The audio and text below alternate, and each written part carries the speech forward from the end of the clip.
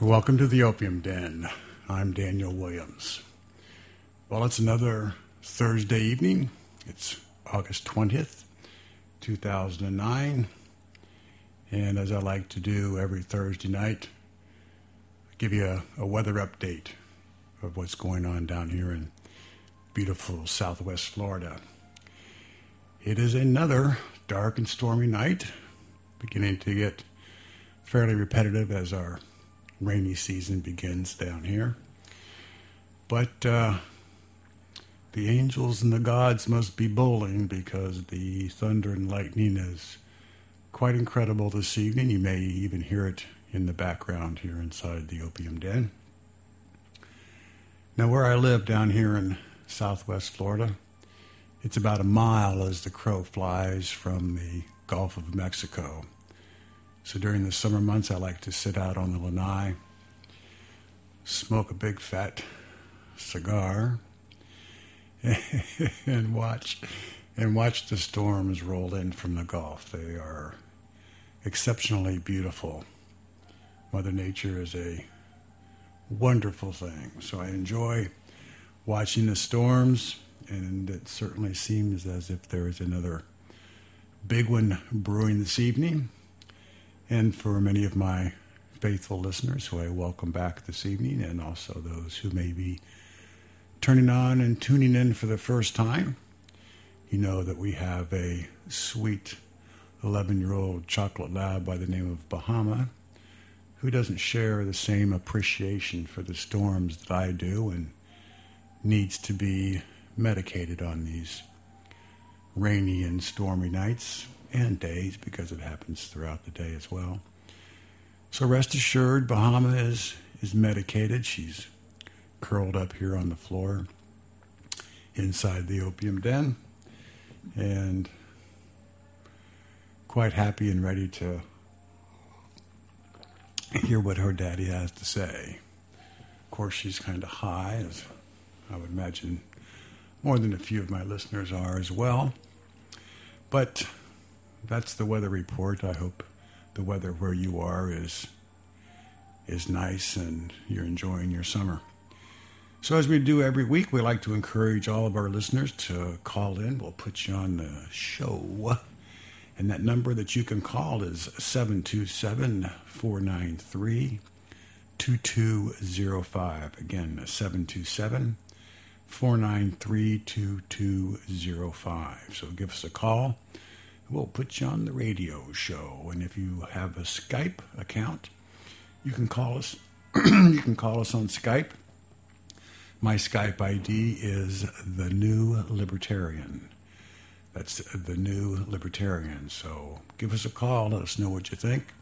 We'll put you on the air. You can always send us an email right there on the home page where it says, on the right column, it says Email Daniel. If you have a comment or a question or a bitch or a brilliant idea, share it with us tonight, either by phone line, Skype, or email. So we got a few things we want to talk about tonight. And I want to start off by talking about one of my favorite reporters, as I've said here inside the Opium Den many times before. One of my favorite reporters is Mary O'Grady over at the Wall Street Journal. She has been and continues to be one of the best at exposing the absurdities of the drug war. And Mary wrote another fine piece this past Monday. It was about Hugo Chavez, that socialist nutjob running Venezuela into the ground, and his latest tirade against the U.S.-Colombia Free Trade Agreement. Now, Chavez was attending a summit meeting in Ecuador of all of his fellow South American heads of state. So this was the forum that Chavez ran his tirade, and he's quoted as saying, "The winds of war are starting to blow," Chavez shouted from the podium, and implying that these winds of war would reach hurricane force should the agreement be ratified. Now, a part of the U.S.-Colombia Free Trade Agreement would allow U.S. drug surveillance planes to use Colombian military bases, taking off and landing in Colombia as they fight the drug war, the silly, insane drug war. But like I said, part of the agreement would allow U.S. drug surveillance planes to fly over Colombian airspace and use their military bases as well. As both the United States and Colombia have identified Venezuela as a major player in the cocaine trade. Solid evidence exists that the Venezuelan National Guard and high-ranking members of Chavez's government are deeply involved in dealing cocaine. So any stepped-up efforts would place at risk the hundreds of millions of dollars Chavez and his cronies earned from dealing coke, money that is all the more important now that oil prices have fallen. Chavez seems to have his fullest voice when oil prices are at much higher rates than they are today. I believe they're around $72 or $73 was the close today. And the Venezuelan economy is almost solely based on oil revenue, and their break-even point is around $70 a barrel. So it's getting pretty close to the vest for Hugo and his crew down in Venezuela. So this drug money is even more important to Chavez. Now, as I mentioned, Chavez was attending this meeting in Ecuador of his peers, the other South American heads of state, and he did his very best to sully the name of the United States and Colombia. But to his chagrin, Chavez could not convince his peers at the summit to officially condemn Colombia. But he remains undaunted in his quest to export his brand of ideology or government throughout the region. Now, the whole drug war is pretty queer, of course. But what is truly surreal is that even as Obama is wavering on signing the Colombia Free Trade Agreement, he strongly supports Chavez's demand for the reinstatement of the lawfully deposed president of Honduras, Manuel Zelaya. Many of you are probably familiar with the story down in Honduras where Zelaya tried his best to usurp the Honduran constitution by trying to grab power through running for another term, which the Constitution prohibited. Now, the majority of Hondurans believe that Zelaya is guilty of trying to usurp the Constitution, and they are in shock. Shock that Obama would support the return of Zelaya to the presidency of the Honduras. Hondurans and many others in South America are looking to the U.S. for leadership in resisting Chavez's grab for regional influence. But stalling on the U.S.-Colombia Free Trade Agreement and standing next to Chavez and Zelaya, President Obama is signaling the region that their desire for leadership will remain unfulfilled. All of this has been reported by Mary O'Grady in the Monday Wall Street Journal. And what I would like to do, finish off, I really like the way Mary O'Grady writes. She's a very smart woman, and like I said, the clearest and loudest voice out there in the newspaper world against the follies of drug prohibition. So I want to read to all my listeners here the final paragraph in Mary O'Grady's piece on Monday, and this is it. The U.S. war on drugs has been a colossal failure because of the large cocaine market in the U.S.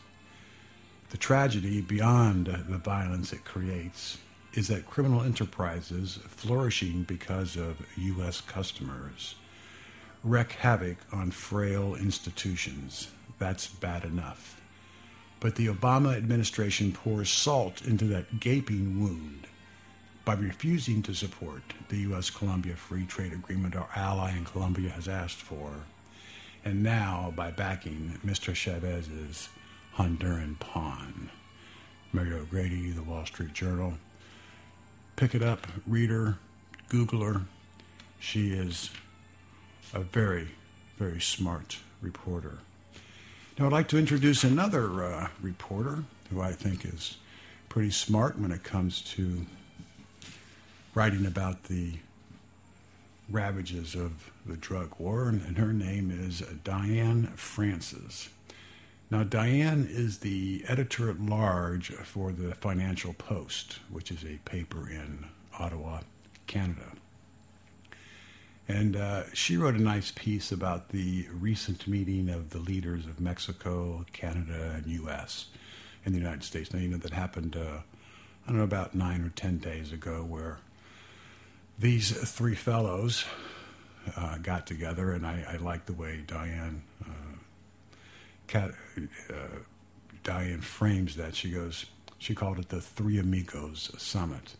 I thought that was particularly apt and also timely, because last week on the cable TV down here, the movie Three Amigos, which starred Christ, who did it star? Chevy Chase and Steve Martin and oh gosh, who was the third amigo? Well, I knew I should have written that shit down. But anyway, that's neither here nor there. I just thought it was funny. She called it the Three Amigos Summit, and I watched the parts of Three Amigos again, and it just convinced me again how funny that movie was. But anyway, the main point of Diane's piece, although she spoke about the difficulties that the three countries have with immigration and visas and things of that nature, but the main point was that the U.S. war on drugs is ravaging Mexico. And Diane points out that most Mexicans who are fleeing Mexico, or most Mexicans who leave, are fleeing Mexico's growing poverty rate. Now, if you remember the recent flu scare down in Mexico, it brought a very fragile economy to a standstill, and they're having great difficulties recovering, as most everyone around the world is that's caught up in this economic downturn. It is particularly difficult for Mexico. So these poor conditions have led to, obviously, a tremendous amount of lawlessness and a de facto takeover of parts of the country, as Diane writes, taking over parts of the country, its economy, and society by the vicious drug cartels. Now, it's very bad for Mexico, but it has also played into another major problem for the continent, which is America's growing appetite for narcotics, specifically cocaine. And that prohibition makes these drugs all the more valuable. Diane rightly writes that every year here in the United States, we jail hundreds of thousands of our young people, mostly young people. We spend billions on drug prohibition and refuse even to debate legalization, regulation, and the taxation of drugs. And Diane says that our war on drugs has been a total failure, and it also propagates the myth that addicts are criminals, not sick folks. But Diane goes on to write that this confluence of events means that instability and corruption is metastasizing in Mexico, driving more Mexicans out of the country or into crime inside Mexico. Last year, Diane reports, 4,000 important civic officials from police chiefs to mayors and judges were assassinated by the country's powerful drug cartels, and the total drug-related murder tally in 2008 was 10,000 individuals. And she also mentions that last fall, in what most believe are suspicious circumstances, the assumed successor for Mexico, or Mexican President Felipe Calderon, his assumed successor died when his jet mysteriously crashed into the heart of Mexico City on November the 4th, which was the same day that President Obama was elected. I don't know if that was a message or a coincidence, but there was little news coverage considering all those questions that were being raised. It was deemed an accident, Diane says, but there are skeptics, and rightfully there should be skeptics, and you can count me as a skeptic, Diane. And Diane reports that the situation is so serious that now Mexico's army is engaged, and Canada has just announced an initiative to send military advisors to Mexico. And of course, we Americans have been there for many months trying to help. So although the Three Amigos Summit covered a range of business issues such as protectionism, the banking crisis, the damage to tourism from the recent swine flu scare, and the new passport and visa requirements. But Diane rightly says the subtext of the meeting was much darker. Now, Diane was able to get an interview with the former president of Colombia this last spring in Brazil, both this past spring in Brazil. Who? Mike Hagan. Okay, I just got a word from my technical guru that one of my listeners is having difficulty hearing us tonight. So I'm hoping that that's a single issue, and if anyone out there is listening or trying to listen and having difficulty, please give us a call at 727-473-2205. Sorry about the interruption, but technical guys, they got to tell you when the deal is not doing so well. But anyway, I hope that I turned the volume up a little bit. I hope that cures things for you out there, Mike. But as I mentioned, Diane had an interview this past spring with the former president of Colombia. They were down in Brazil. And this is what the former president of Colombia had to say. And he has said it many times. I'll quote him. Drug usage is unstoppable in the United States, and the cartels have coyotes, which are people smugglers, planting on the streets hundreds of thousands of illegals selling drugs. The U.S. consumption has stayed level despite huge costs and the jailing of millions of people. The former president of Colombia told Diane that the Americans must recant and abandon their drug prohibition policies and adopt a European or Canadian-style health care to deal with the problem. I'm not so sure if I agree that that type of healthcare program in Europe or Canadian really is any better at dealing with the problem than regular medical issues. But anyway, because we have not recanted or abandoned our drug prohibition policies, Mexico runs the risk of being devastated, just as Colombia has been by the drug consumption habits of the United States. I believe we're getting a call here. Oh nope, we got a. I love Skype. We got a Skype message here from our friend of the show, Luke, and Luke has sent me a Skype instant message saying that everything sounds fine on his end. So that's encouraging. That's encouraging. Thank you, Luke, friend of the show. Just to finish up that what the interview that Diane had with the former president of Colombia, he said that Mexico is now fighting this battle and must do that, meaning fight the battle but cannot win. And I believe that makes a lot of sense. And Diane ended her piece by saying that, by acknowledging that Mexico cannot win the war itself. And Diane says, neither can the other two amigos.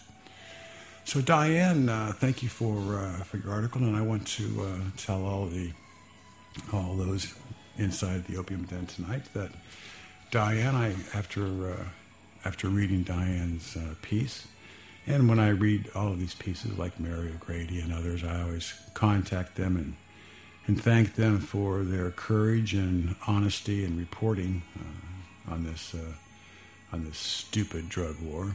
And I always ask them, I said, well, how would you like to come inside the Opium Den and do an interview and share your expanded views on the drug war?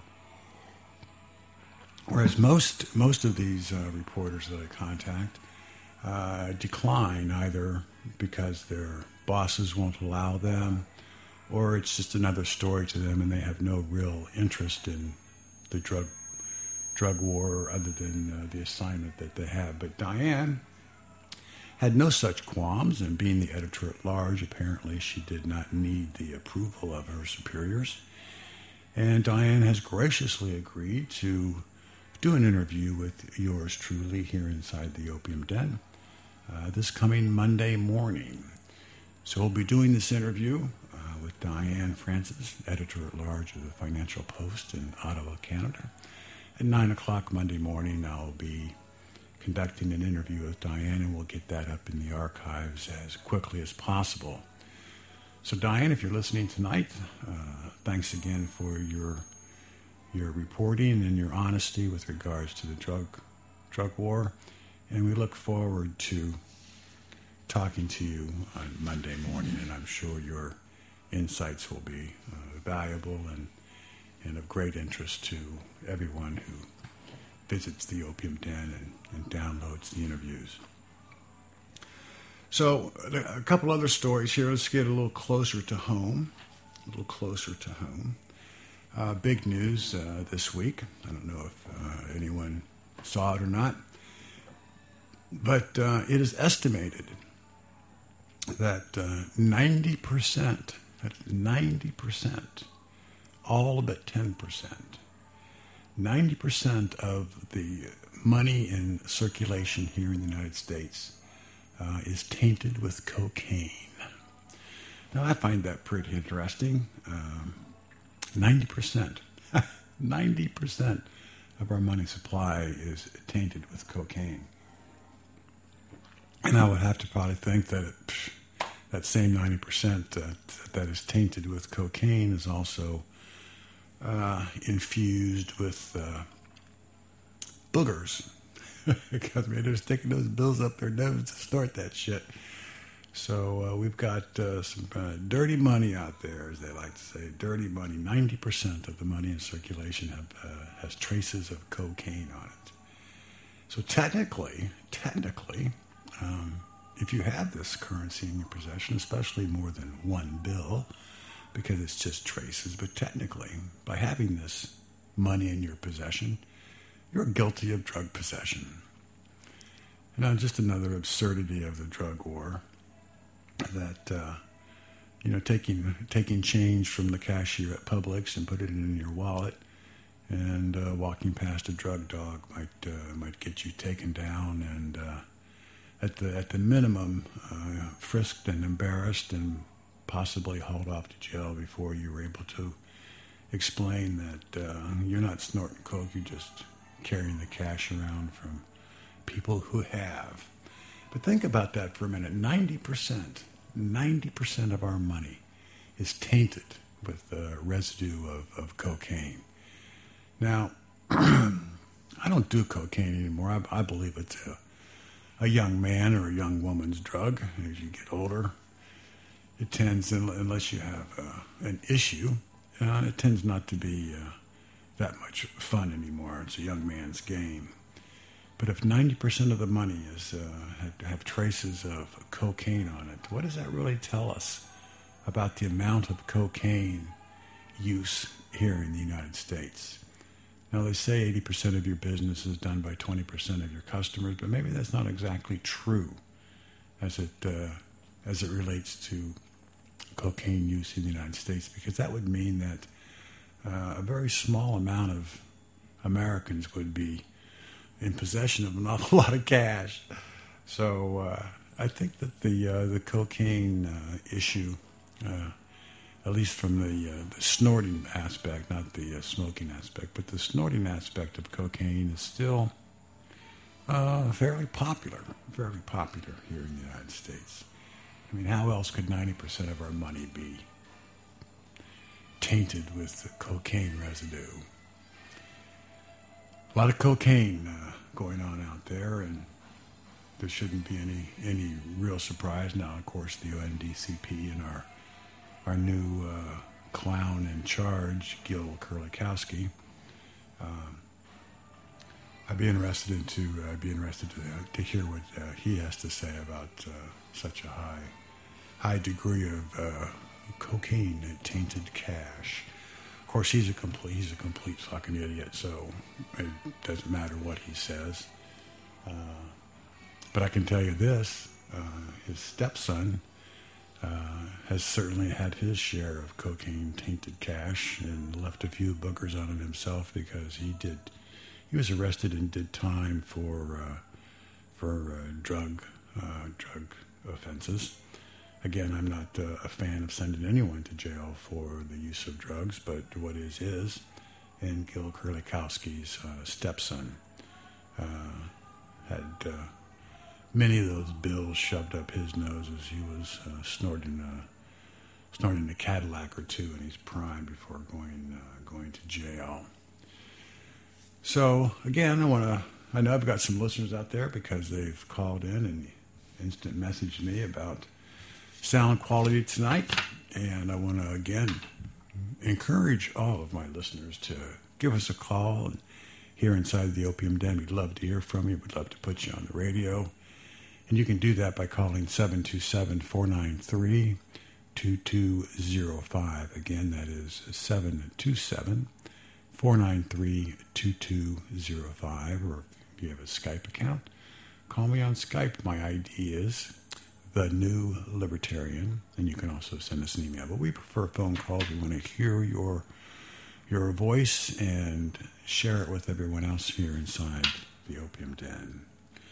Now, on a lighter, I guess not much lighter side, I guess it's pretty light, that it's kind of funny that all that cash is tainted with cocaine. But here's a story that's just cropping up that I've spoken about before in many of my lectures, but I'm not sure if I've made the point here inside the Opium Den yet. But I am going to make it tonight. Now, in the news recently, I saw a couple of stories, but they're not going to get spread around that much by the mainstream media, at least not yet. But here's what's happening. That they expect a significant surge in the use of marijuana by baby boomers once they retire. Now, as I said in my Facebook announcement tonight, we would be talking about that. And I also said that it kind of puts the lie to the old conventional wisdom that if you lived through the 60s, you certainly don't remember them. Because all the people, or a large amount of the people, are the people who quit smoking pot after their youthful indiscretions, as the politicians like to call it.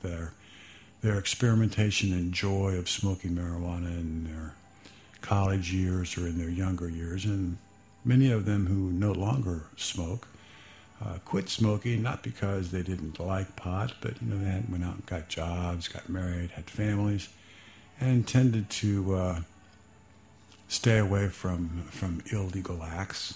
Doesn't stop them from drinking a lot, or drinking, period. Whether it's a lot or not, I guess, is a debatable question, unless you hang out in bars and then you kind of figure everybody drinks a lot. But the interesting thing is, they have not forgotten. They have not forgotten the joys involved in smoking marijuana. And as they retire, no longer at the risk of losing their job or facing drug tests from their employer, they are beginning to think, well, you know what? I really liked smoking pot back when I was a young man or a young woman, and now that I'm retired and don't have the risk of losing my job or having the kids come in the bedroom or out on the porch when we're smoking it because the kids are gone, they're empty nesters, they're going to start smoking pot. And I think that's wonderful. I think it's absolutely wonderful, and it should not be a surprise to anyone out there. Of course, it will be a surprise, but just think about that. You know, most of the people who are consuming recreational drugs responsibly, I might add, most of the folks doing that are under the age of, let's say, 40. The majority of recreational drug use is in that demographic, and since there are approximately 40 million people will get high this year in the United States. That's a large amount of individuals in that age demographic.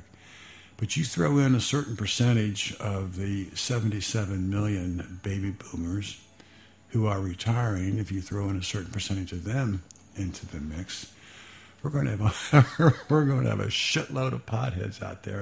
And like I said, I think that's wonderful. But the interesting thing is, all of us baby boomers, as we are reaching retirement age, I'm not there yet, but I'm only 3 years away from the minimum age for Social Security, and 6 years away from the minimum age for Medicare. Which, if you're trying to do your math in your head there, put down the bong, and I'll tell you what it is. That means I'm 59 years old. So the interesting thing, aside from the fact that we'll have a significant increase in the overall number of individuals enjoying the benefits of the many benefits of cannabis consumption, it's going to be interesting because these folks are going to be voting as well. These are the ones who do most of the voting. So it would seem that, as I mentioned in my blog report tonight, that it would be a good idea for President Obama to man up and remove marijuana from the Controlled Substances Act and stop all funding for local and state efforts to fight the prohibition of marijuana. Now, I don't know if it's going to come to fruition or not, but this is one scenario that I tend to think about when it comes to politics. That many of us baby boomers, especially those of us on the tail end, not so much the ones that are already taking Social Security and getting Medicaid or Medicare, but many of us that are coming in on the last end of that 77 million baby boomer group, we could very well see, if not our Social Security payments going down, maybe or may not, but I believe we will be forced into a different arrangement when it comes to Medicare. I think some of it will be means tested, meaning that if you are financially in a situation where you're not reliant upon Social Security and prefer to have your medical care taken care of privately, we're going to see some reduction in our benefits. We may even see a reduction in our Social Security allotment, but we will see some shrinking of our benefits. And it would only make sense to keep many of us baby boomers happy about that, or not happy, but less than riotous about the reduction in benefits, would be to allow us to get high. Get high legally and get high cheaply, because in a legal and regulated market, pot's not going to be very expensive. And if they try to tax it too heavily, all these baby boomers with time on their hands will let their garden grow, so to speak, and it wouldn't be too far out of the realm of possibility that these retired baby boomers with a lot of time on their hands would become quite proficient in the cultivation of cannabis, and could be the new drug dealers of the early 21st century. Because if we do get skinnied on some of our benefits, how better to replace some of that lost income and opportunity with a little bit of revenue from pot dealing. So if so I think it would be a good idea, a capital idea, as they say, if President Obama were to get out front on this issue and be proactive and eliminate the prohibitions against marijuana. And a very sound reason for doing that, as I've mentioned here inside the Opium Den before, that Virginia Senator Jim Webb, Democrat from Virginia, has proposed, still hasn't passed, but he has proposed the National Criminal Justice Commission Act of 2009. It'll be an 18-month-long study once it gets underway. But the purpose of the Criminal Justice Commission Act of 2009 is to take an in-depth look at our criminal justice system and reform it. And much of this look that the Commission will be taking is a look at the criminal justice system as it applies to drug prohibition. Now, I've mentioned before that I'm not a big fan of blue ribbon commissions. I remember when Richard Nixon had his blue ribbon commission on marijuana, and I remember when Jimmy Carter had his own commission on marijuana. Both of these commissions, the one for Nixon and the one for Carter, recommended that we decriminalize, if not completely legalize, the personal cultivation and use of marijuana. So unless Jim Webb is not going to be honest about all of this, and I assume they will, I assume that Jim Webb's commission will come back at the minimum and recommend the decriminalization, if not the outright legalization of the cultivation and consumption of cannabis. So it would behoove President Obama, knowing that this is more than likely going to be at least one of the recommendations of the National Criminal Justice Commission Act of 2009, to at least look down the road and understand that is going to be one of the recommendations, and do something now. Do something now for all of us pot-loving, responsible recreational users out there, and take marijuana out of the Controlled Substances Act and no longer fund any state and local efforts to run down all of us potheads. So if President Obama would do that, it's not going to cost him any political capital. In fact, studies show that a significant portion of Americans believe that marijuana should not be prohibited. So if President Obama had the foresight to look down the road and see this as an inevitable recommendation from Jim Webb's National Criminal Justice Commission, he would do this. It would be a smart thing, be a good thing, it would be a humane thing, it would be a common sense thing to do, and it would help get him out of some of the shit that he's got himself in with all of this healthcare business. So the question that remains, and it's a good one, and it's also a fair one, is whether or not President Barack Obama has the balls to do it.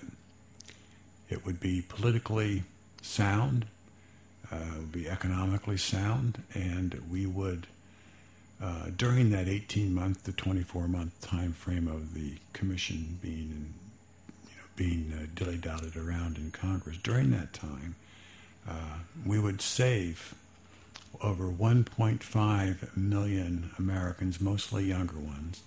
We would save them from being arrested for the simple possession of marijuana and thrust into the criminal justice system that Jim Webb's National Commission is designed to eliminate. So it's a win-win situation. 1.5 million individuals will not be arrested for the simple possession of marijuana. The country will begin its hopefully not too long healing process on the ravages and the insanity of 95 years of drug prohibition that has laid themselves on us. So tell me what you think about that. Just give me a call. As mentioned, the number is 727-493-2205. Give me a call and let me know if you think Barack Obama's got the balls to do that or not. So I don't think he does. I hope he does. I mean, I'm not trying to be a cynic, but I am skeptical, and I would be very surprised if Barack Obama had the balls to make that important decision for not only the United States but for other countries. Allow them to make decisions, local decisions based upon local problems, like Portugal and the Netherlands have done so far. So anyway, Barack Obama, man up, get some balls, do the right thing. Eliminate the prohibitions against pot and create a regulated market to control the sale and distribution of cannabis, very similar to what we have now for alcohol and tobacco. I'm counting on you, Barack, but I think you're gonna fuck us again. But anyway, not trying to be a cynic, but call and let me know what you think about President Obama, whether he's got the balls or not to do the right thing. So what we have now, we're at a quarter to the hour. I've babbled on now for approximately 42 minutes. And as we like to close out the show every week, we like to do a series, do our little segment that we call Cops on Drugs. And this is a compilation of the past week's corrupt cops that have been have gotten themselves involved in drug dealing and drug ripping off and everything else. Crazy cops on drugs. And again, I always like to send out appreciation to all the good folks over at StopTheDrugWar.net and the Drug War Chronicle, which is the section of that website that compiles and chronicles all of the corrupt cop stories, as they like to call them, and I like to call them cops on drugs. So we're going to start out this week up in Zanesville, Ohio, kind of like my old stomping grounds. I grew up in Fairborn, Ohio, and I know where Zanesville is, but we're going up to Zanesville, where a Zanesville police officer, he was sentenced just the end of last month, July 30th. He was sentenced to 20 years in prison for, we have another friend of the show calling, Brian Bennett. So let's interrupt our cops on drugs and talk to some people on drugs. Brian Bennett, how are you? Doing well, Daniel. How are you? Well, I'm just sitting here in a rainstorm talking about my favorite subject. How are you?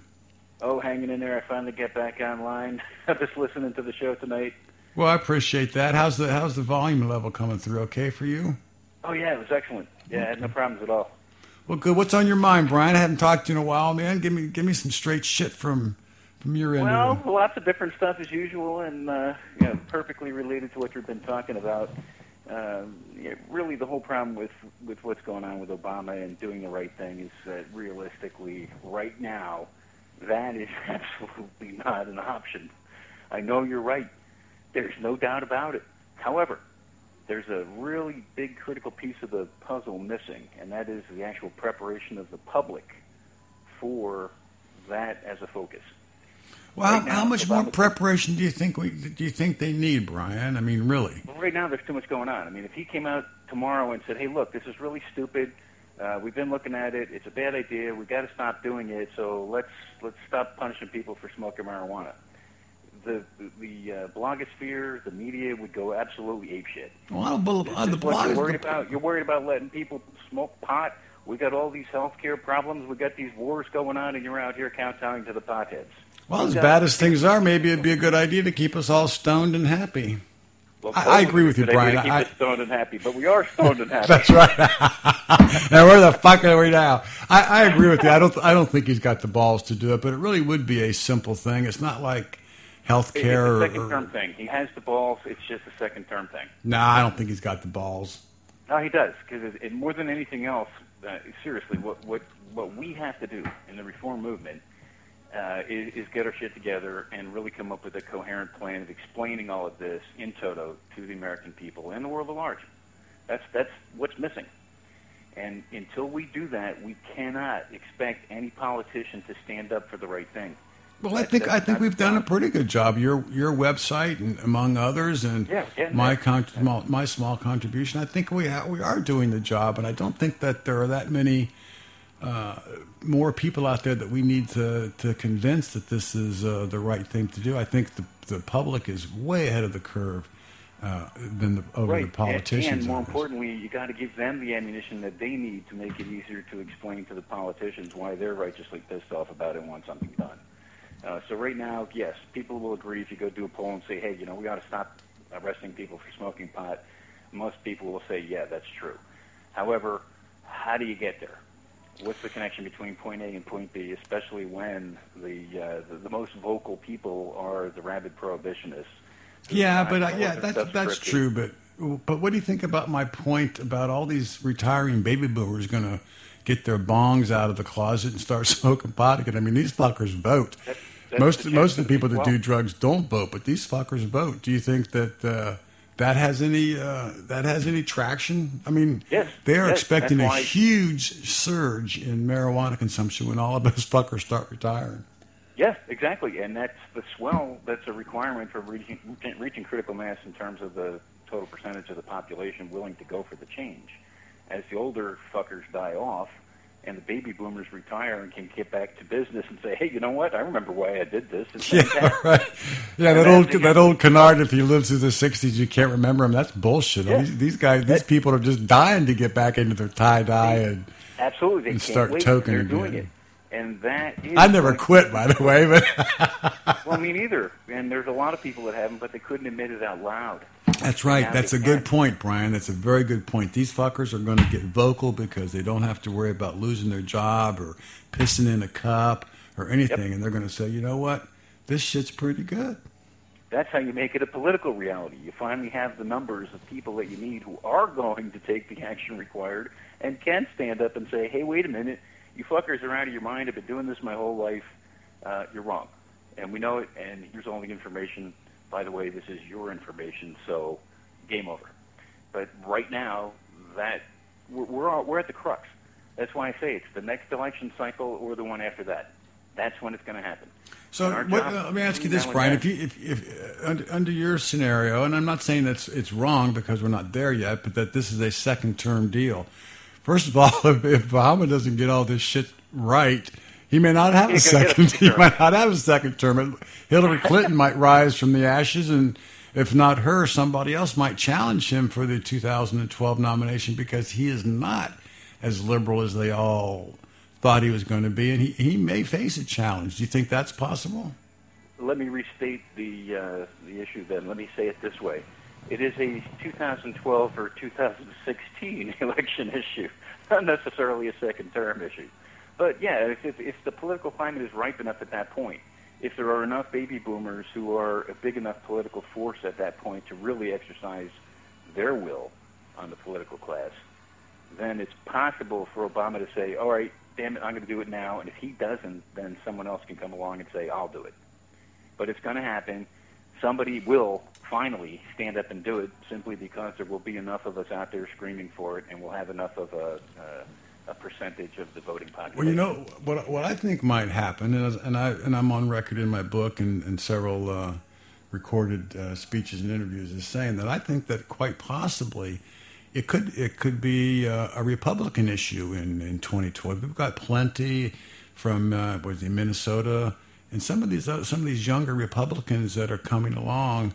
They may rediscover their conservative roots and say, you know what, we don't think that smoking pot's a good thing, but we don't think arresting people for doing things that have been proven to be largely benign.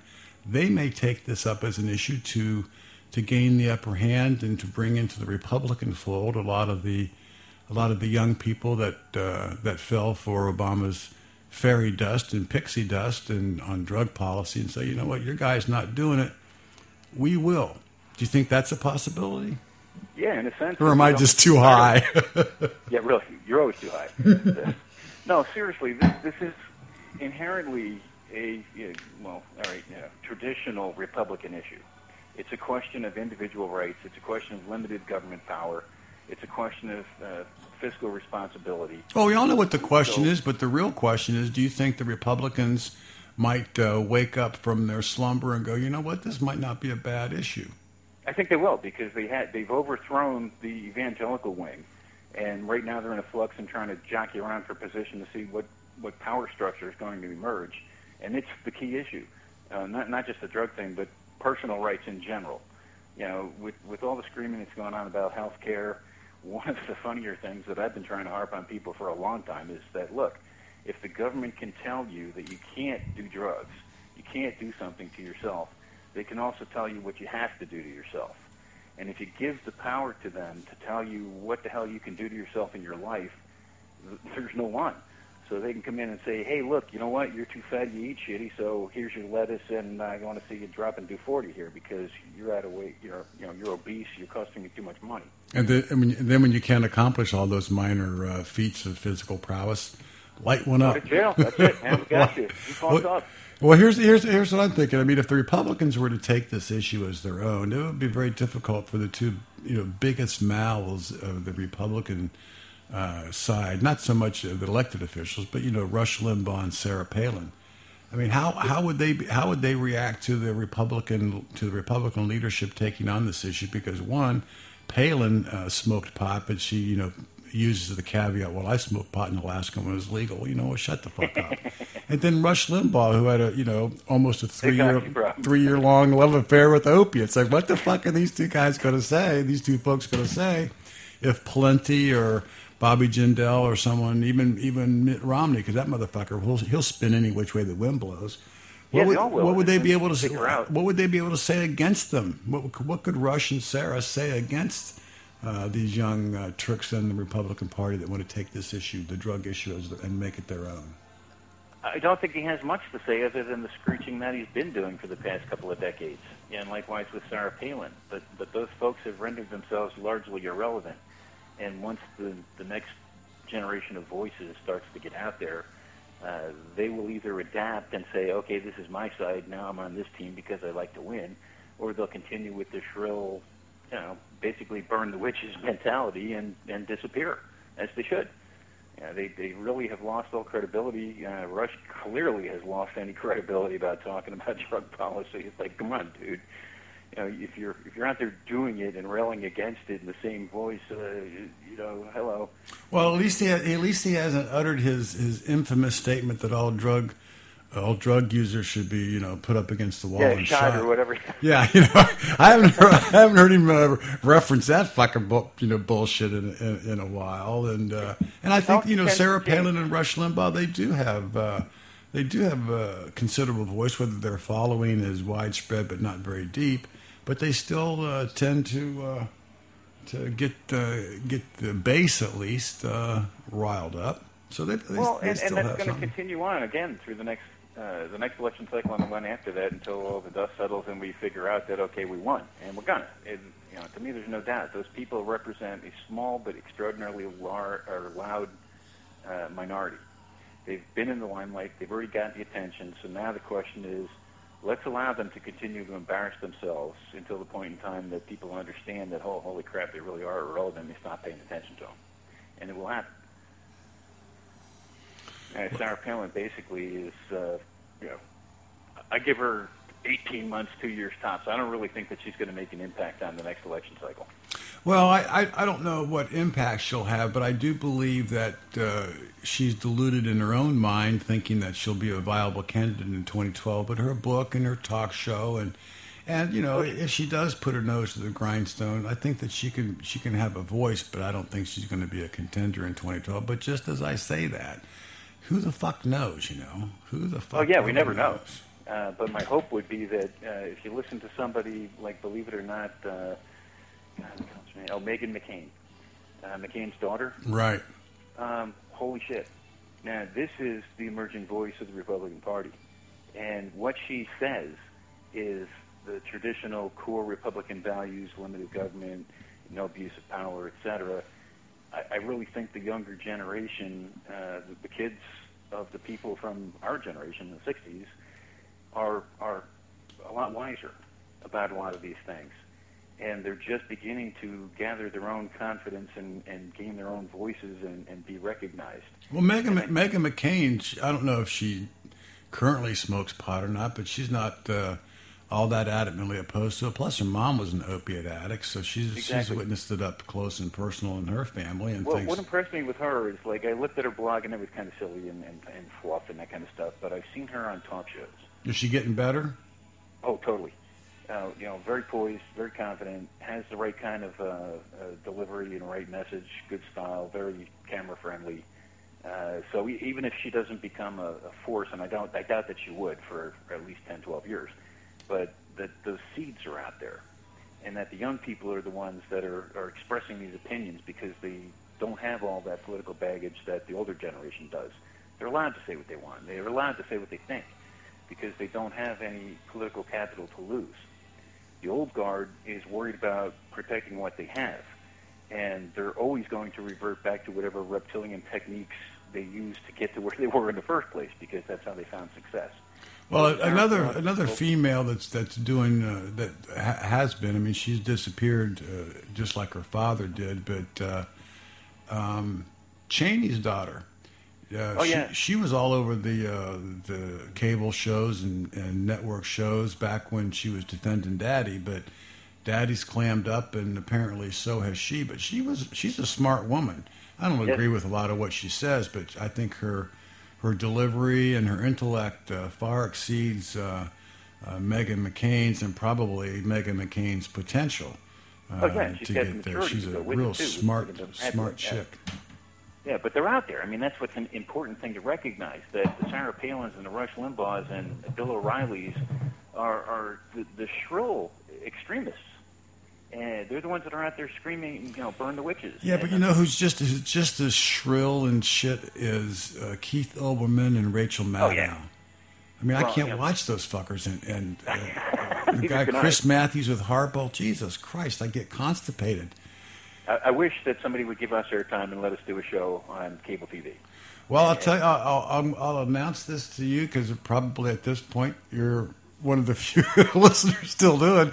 But I'm putting together the funding. I've just about got it. But I'm going to take the Opium Den off the audio airwaves and put it into the video show. I'm starting my own online TV show, and we'll be on 3, possibly 4 nights a week, right there on the old internet. We're going to do a TV show 3 or 4 nights a week. And anything I can do to help, let me know. Well, you might have to come on down and be a guest, because we've got a lot of interesting things that we got on the drawing board here, and surprisingly, it is not that expensive to get this thing rolling. A lot of it is just your monthly costs for wave streaming and setting up the studio and the like, but that's what's on the drawing board. We're going to take the Opium Den to the internet TV.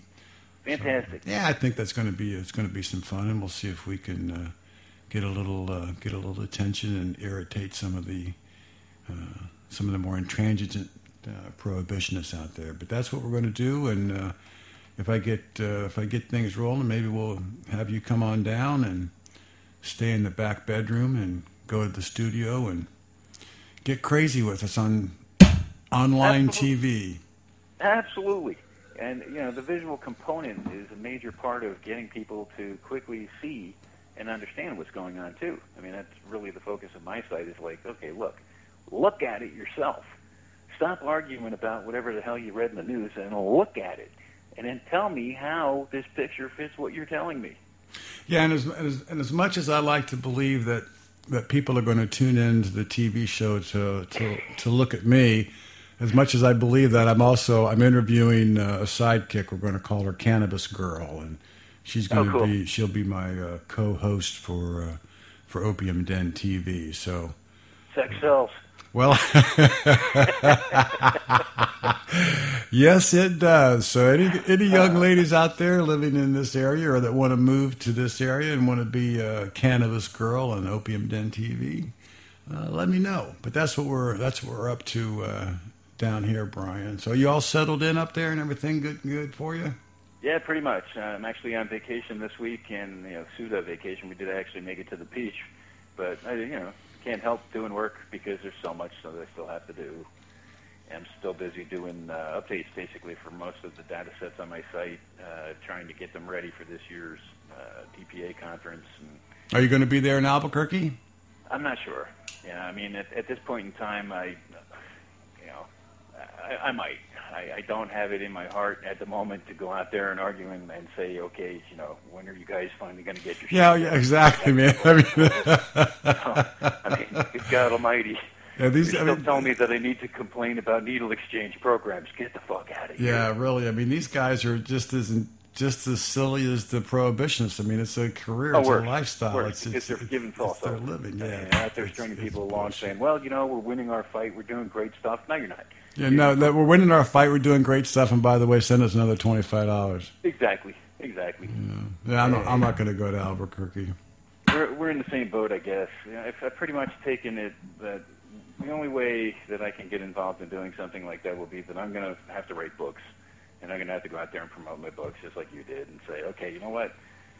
You got to be a whore, baby. You got to be a whore. Yeah, unfortunately. I mean, I tried to do it for free online, and make it accessible to people, but the reality is that they're not using it, and they're still mired in this arguing back and forth about, minutia, or the wrong detail levels in the wrong way, and making the case that, we're going to get there a little bit at a time. No, you're not. So I think that my best shot at having an influence is to continue to do what I'm doing, and write some books that can put it into some kind of coherent sense. Well, you write your book, and we'll fly you down and put you on Opium Den TV. Sweet. I already have a working title for it. You want to share it with us? Absolutely. Drug War Rehab. I like it. We're in dire need of. I like it. Thank you, sir. Okay. Well, listen, Brian, it's great having you back on the show. I'm glad you're up and on the internet, as they say, and it was really great talking to you again.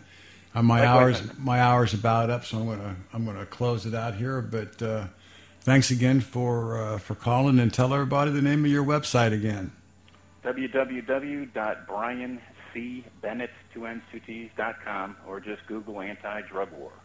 There it is, ladies and gentlemen. Go and visit Brian's site, because if there's anybody that's got all the pertinent data and the graphs and the shit that makes you just go, it's Brian. So check him out. Thank you, sir. All righty, Brian. Talk to you next time. Thanks again, brother. Okay, take care, Daniel. All right, you too. Bye now. All right, bye. Okay, well, that was Brian Bennett, friend of the show. I haven't talked to Brian for a few shows. We did an interview with Brian, smart fellow in drug policy. So it was nice to hear from Brian again tonight. So here we are. We've pissed through another 64 minutes, and I want to thank everyone for coming inside the Opium Den this evening. I hope that you'll do it again next Thursday night. And as we like to say at the close of every show, when good people obey bad law never changes. Good night.